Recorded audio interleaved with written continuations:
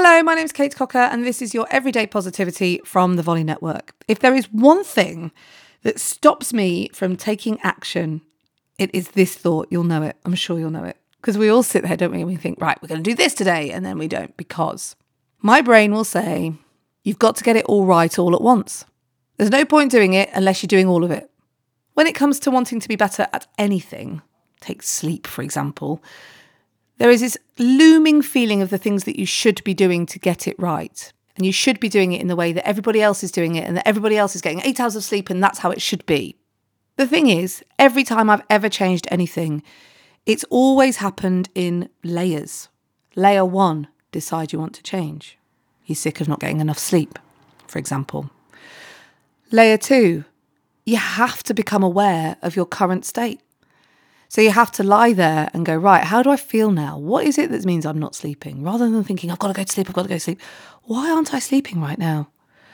What is it that's happening? How does it feel in this moment right now? And then I would do some research, maybe learn a bit about it. But then I'd start layering up. So I'd say something to myself like, okay, so this week I'm going to try and rest for 20 minutes and see where that gets me. Just going to let myself rest for 20 minutes. And then I'd take stock again. And then the next week I might go 30 minutes. And then I'd take stock again. And then I might go 40 minutes. And you can see where this is going, right? The point is you have to layer it up. Layer 1 goes down and lays the foundations. Layer 2 comes down and settles upon it. Layer 3 comes down and settles. Like a big life lasagna. So today, time to start that lasagna. If you've got something that's infuriating you, if you've got something that you're really stuck on, just take the smallest step towards making it better. And you know what? The first step is always my favourite one, which is work out what's going on. It takes the pressure off and it starts you on your tracks.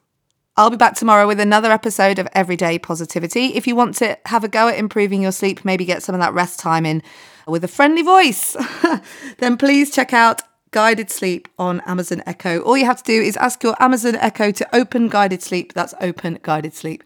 And I'll be there chatting away in a way that helps you to focus your mind so that you can sleep. I'll see you tomorrow. Have a great day with your life lasagna.